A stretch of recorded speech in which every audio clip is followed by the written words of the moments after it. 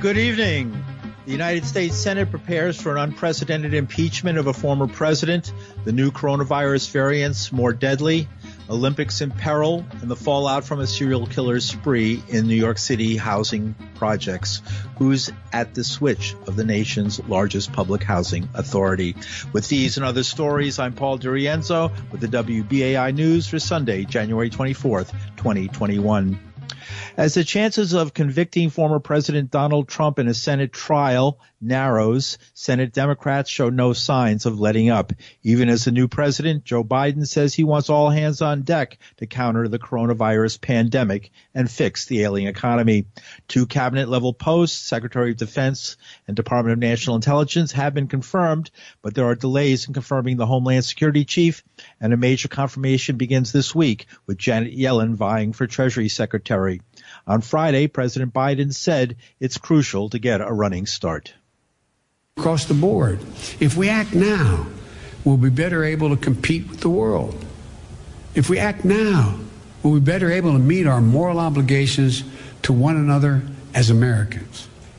I don't believe the people of this country just want to stand by and watch their friends, their neighbors, coworkers, fellow Americans go hungry, lose their homes, or lose their sense of dignity and hope and respect. I don't believe that, especially in the middle of a pandemic that's so weakened and wreaked so much havoc and caused so much pain on America. That's not who we are. The bottom line is this: we're in a national emergency. We need to act like we're in a national emergency. So we've got to move with everything we've got, and we've got to do it together. And as President Biden, the president made his remarks before signing two executive orders expanding food stamps and beginning the process requiring federal agencies to pay a $15 minimum wage. Meanwhile, the Senate has a deal on moving ahead with Trump's trial while also pressing on with the confirmations. Senate Majority Leader Chuck Schumer. The House managers will come to read the article of impeachment at 7 p.m. on Monday, January 25th. Members will then be sworn in the next day, Tuesday, January 26th. After that, both the House managers and the defense will have a period of time to draft their legal briefs, just as they did in previous trials. During that period, the Senate will continue to do other business for the American people, such as cabinet nominations and the COVID relief bill, which would provide relief for millions of Americans who are suffering during this pandemic. Then, once the briefs are drafted, presentation by the parties will commence the week of February the 8th. The January 6th insurrection at the Capitol, incited by Donald J. Trump, was a day none of us will ever forget. We all want to put this awful chapter in our nation's history behind us. But healing and unity will only come if there is truth and accountability. And that is what this trial will provide. Senate Majority Leader Chuck Schumer. And as the worldwide vaccination program continues with the massive rollout of anti-COVID vaccines, there are signs of serious problems. On Friday, British Prime Minister Boris Johnson announced a new variant of the disease may not only be more contagious, but more deadly. I must tell you this afternoon that we've been informed today that in addition to spreading more quickly, it also now appears that there is some evidence that the new variant, the variant that was first identified in London and the South East, may be associated with a higher degree of mortality. British Prime Minister Boris Johnson. The Director of Immunizations, Vaccines, and Biologicals of the World Health Organization is Dr. Catherine O'Brien. She says the underlying problem is the new variant is more easily spread, and the answer is to get the disease under control as soon as possible. As you know, there are a number of variants that have been identified. The one in the United Kingdom, the variant of concern 2020-1201. We have been working daily with our colleagues in our European regional office, as well as across the United Kingdom at Public Health England and many academic institutions, looking at transmission, looking at severity. And from the information we have seen from them, there are studies that are ongoing looking at hospitalization rates, looking at mortality. From the data we've seen, and we do need to get the information that you just reported on, they haven't seen an increase in severity. But again, we need to find out what you are referring to. We should say that if you have increased transmissibility, you will have more cases. I know that might sound obvious, but you'll have more cases, you'll have more hospitalizations, and you'll have more people, an overburdened healthcare system. And in a situation where you have an overburdened healthcare system, you can have increased deaths. And that is Dr. Catherine O'Brien, Director of Immunizations, Vaccines, and Biologicals of the World Health Organization. Last year, Trump had pulled the United States out of the WHO, claiming it had covered up the seriousness of what Trump had repeatedly called the China virus. Trump was widely seen as covering up his own inaction. In the first months of the pandemic, Trump had repeatedly said the disease would go away by itself. One of President Biden's first actions was to order the United States to rejoin the world body. Meanwhile, in the United States, more than 40% of Americans now live in areas running out of ICU space. That's the intensive care units, with only 15% of beds still available, doubling the share of U.S. hospitals nearing the breaking point. Hospitalizations are still very high in the West and South, with over 80,000 current COVID-19 hospital patients in those regions. The number of cases reported in the U.S. since the pandemic's start surpassed 25 million on Sunday.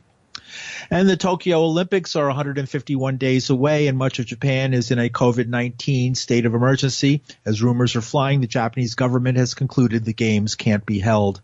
The Director of Health Emergencies of the WHO is Dr. Mike Ryan.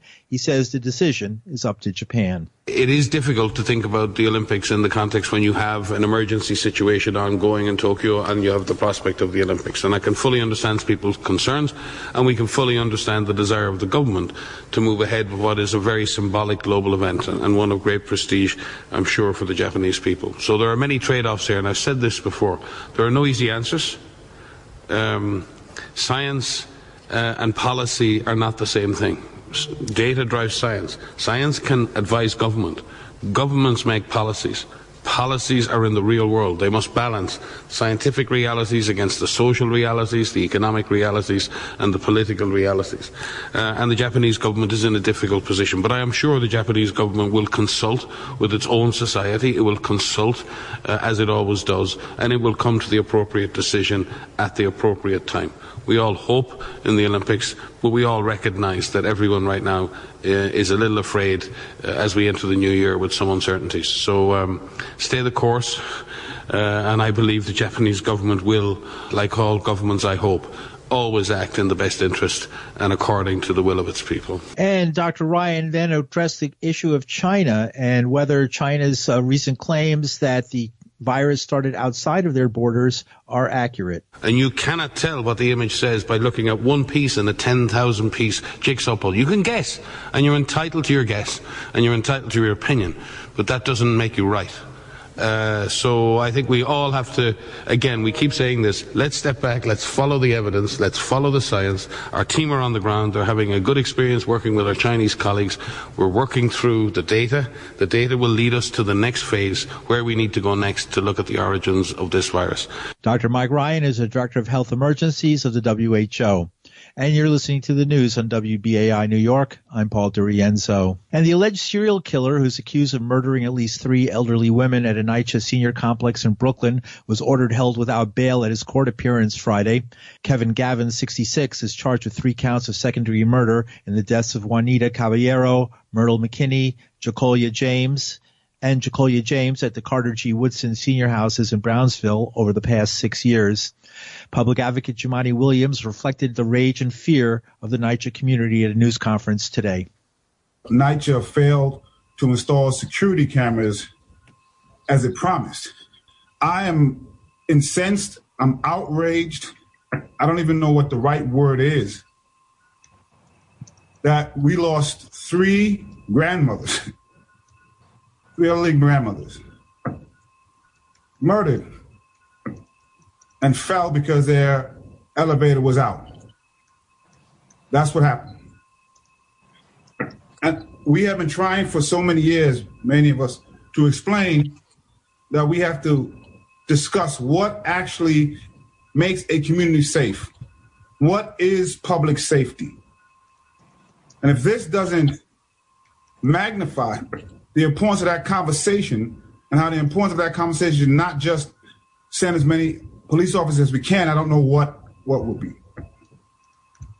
If senior citizens are dying, and this is simply because of failed management, lack of resources, lies,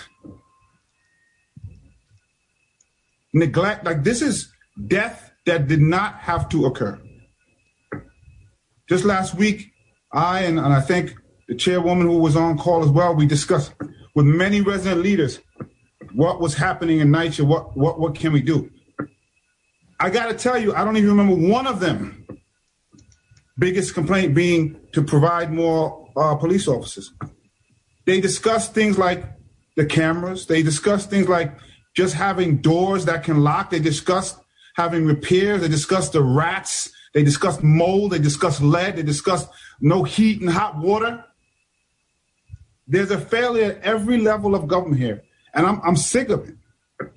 This mayoral administration has been no better than the last, and has possibly been worse. The state has been no better than the previous one. The federal government is out to lunch. Eleanor Dole, Juanita Caballero, Myrtle McKinney, Jacolia James, senior citizens, black women, grandmothers who died, and government needs to answer. This is criminal. We've heard lies upon lies and failed promises. That community was promised cameras. That never happened. You cannot tell me if this was another building that wasn't NYCHA, that we wouldn't have the response years ago when one person was killed. One person probably wouldn't even gotten killed because they would have gotten attention and the resources that they need. These people are dead because of what they look like and because of where they live. And this administration has failed them time and time again. You look at the COVID numbers. You look at where the vaccines are going. You look at who's dying because of COVID. And we're sick of it. And that is public advocate Jumaane Williams. Prosecutors say Gavin has confessed to the crimes and is due back in court on January 27th. Police are still investigating if there may be other victims, and investigators say they've suspected he might be a killer since 2019. They say he befriended, took advantage of, and then murdered his victims, starting with the 82-year-old McKinney in November of 2015. Court documents show he told investigators that he pushed Myrtle McKinney into a table where a steak knife was located, and it punctured her. The problems at NYCHA go deeper, though, than a serial killer in one building. In fact, there are many, many stories of how NYCHA management has been unable to meet the needs of the tenants of the buildings, the largest public housing projects in the entire United States.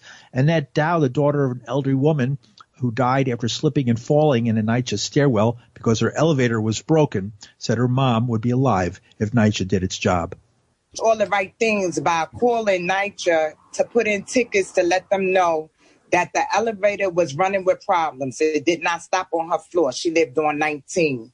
So with her putting in the tickets and they failing her not fixing the elevators, she had to walk down to the next floor to see if it stopped there. And then with her doing that, she slipped, hit her head, and now I'm without my mother and my best friend.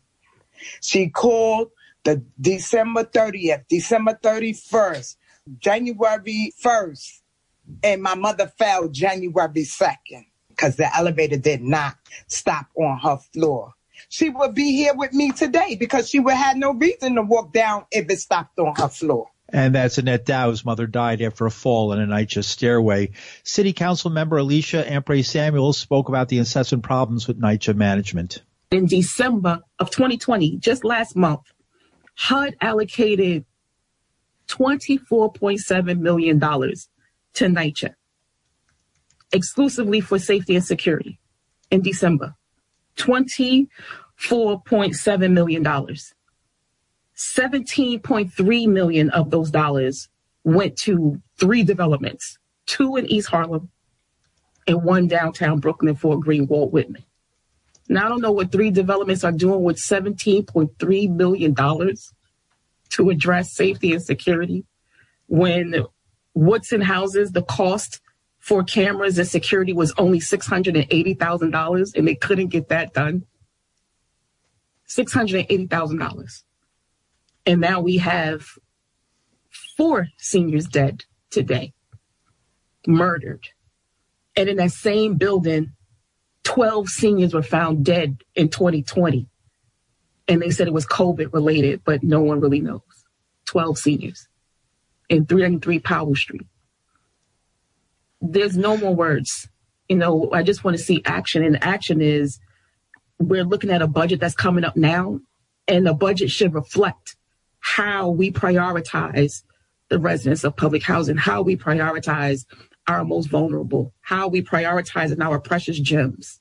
City Council member Alicia Ampry Samuel and Council member Vanessa Gibson had this to say. I do think with the incoming new Secretary Marsha Fudge that we will see some changes. And we have a lot of commitments from Congresswoman Velasquez and Congresswoman Maxine Waters in regards to the $40 billion that would be allocated specifically to NYCHA. But if we're talking directly about the blueprint for change, the residents have some serious problems with that particular initiative, that proposal that was released, because it does not at all include input and the actual language and what the residents would like to see happen. And that would require a converting of every single NYCHA unit from Section 9 to Section 8.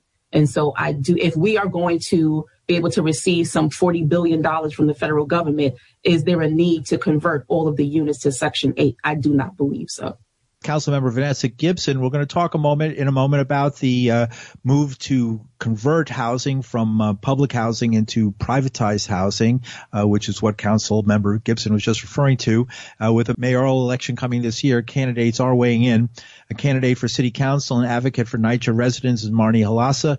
She says the problems with NYCHA start at the top management of the organization. Divestment has been happening for decades. So, what I've heard is that a tenant will call and want to repair. Then the ticket gets closed, but the tenant never got that repair. And somebody's getting that money. What a lot of city council candidates are talking about, and myself, is that what we would like to do is actually, if we get an office, we would like to do an audit of all the city agencies, and especially NYCHA, because, people are not getting the repairs that they need. And the money is there. A lot of this money has already been allocated. So if it has been, where is it going? And, you also have, people like the CEO of NYCHA, Greg Russ, also the federal monitor, it seems like they're just sort of like hands off, and they're not really, watching what's happening and taking full responsibility for that. So you have NYCHA management also with this sort of hands-off attitude, and that's not good. And then the people who really suffer are the tenants. So there really does need to be a complete overhaul of all the city agencies, including NYCHA, but then also the management of NYCHA, like the top levels of management, Greg Russ and Bart Schwartz, they need to get really involved. And also, there's Audrey Schwartz, who could actually hold Mayor de Blasio accountable for what's going on with the NYCHA HUD settlement. She's nowhere to be seen. And it's the tenants that really suffer. And when you have these kinds of tragedies, somebody's responsible for that. And I really believe it's upper-level NYCHA management. They said in this press conference that if this had happened in a similar housing project that wasn't a NYCHA housing project, this never would have happened. People being murdered in their hallways by one of their neighbors, or falling down the stairs because the elevator didn't work. This would never happen in a white community, let's say it. Correct. And you see the racial disparity. The pandemic obviously has shown us there's so many racial disparities in so many areas. Also, especially with public housing, you see this, and it's really a shame. But again, I go back to NYCHA needs to be fully funded. And you have people like Nydia Velázquez and also Jerry Nadler talking about fully funding public housing across the whole nation. And that's really what needs to happen. Unfortunately, you have people like Greg Russ and Bart Schwartz talking about this RAD conversion, which is an eviction machine. And one tenant was like a 90-year-old elderly man, and his daughter was like, why are there these $10 fees on my father's rent? People are... Explain the fees briefly. They didn't know. They're like, there's these fees that are now coming down on people's leases after this RAD conversion, and they're just like, what is this? We didn't sign up for this. What's a RAD conversion, briefly? RAD conversion is rental assistance demonstration. The Mayor de Blasio's plan to privatize 62,000 NYCHA apartments in the city. It's under the guise of repairs, but kind of what's happening is in Brooklyn, I just attended a rally with Victoria Cambrenus. She's a city council candidate in Brooklyn, and those those repairs are going on, but the elevators still aren't working. The Romanian workers hadn't gotten paid since December. Really, really shoddy repairs, and so the tenants. Independence Towers were sort of like, Victoria went in there and they're like, oh my God, can you help us? Because our elevators aren't working. The construction is shoddy. Workers are claiming that they're not going to finish the repairs because they haven't gotten paid, since. Like a Trump's organization type. It's such a hot mess, and it comes down on people of color. And, under the 1964 Fair Housing Act, that's disparate impacts. If there's a disproportionate impact, a negative impact on people of color, it therefore really is, it's illegal and something should be done. And so you just see that these are racist. RAD is a racist housing policy. RAD is an eviction machine. RAD has been done under the guise that, we're going to give NYCHA tenants all these wonderful repairs and they're going to have these new spanking apartments. And that's not the case, and that's not happening. It's really unfortunate. I know at Fulton and Chelsea Elliott in my district that the tenants don't want RAD. The mayor's working group was done in secret, which is definitely illegal under the open meetings law, which is a law in New York State. But those meetings are secret, and the tenants are not getting the information that they need, and they're not consenting to it. And they also have 700 signatures in a petition that say they don't want privatization. And it still goes on. Also, what you see is nonprofit organizations like Legal Aid Society and Community Service Society, who they're supposed to be helping the tenants, they're part of the mayor's RAD roundtable. So it's a completely rigged situation. And then you have Community Board 4 that's also pushing privatization because there are many people involved with like the nonprofit real estate developer industrial complex. They're involved too. So you have the community board that is also like in bed with real estate and in bed with the elected officials. And nobody has come out against RAD. The only person who's come out against RAD has been Harvey Epstein.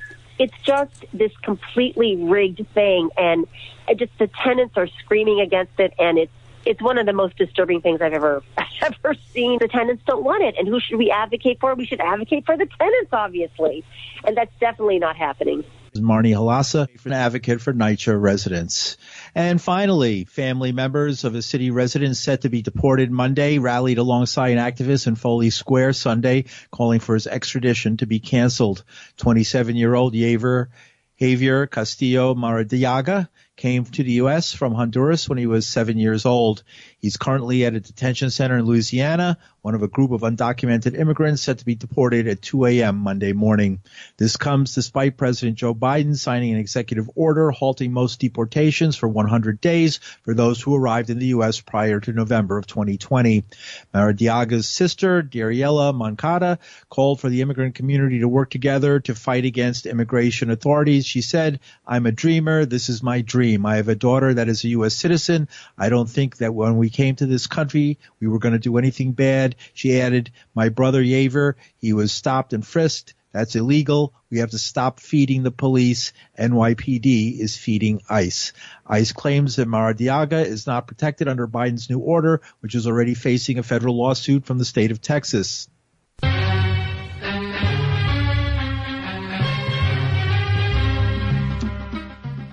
And that's some of the news for Sunday, January 24th, 2021. The news was produced by Linda Perry. Our engineer is Max Schmid. From New York City for the WBAI News, I'm Paul DiRienzo. Thanks for listening.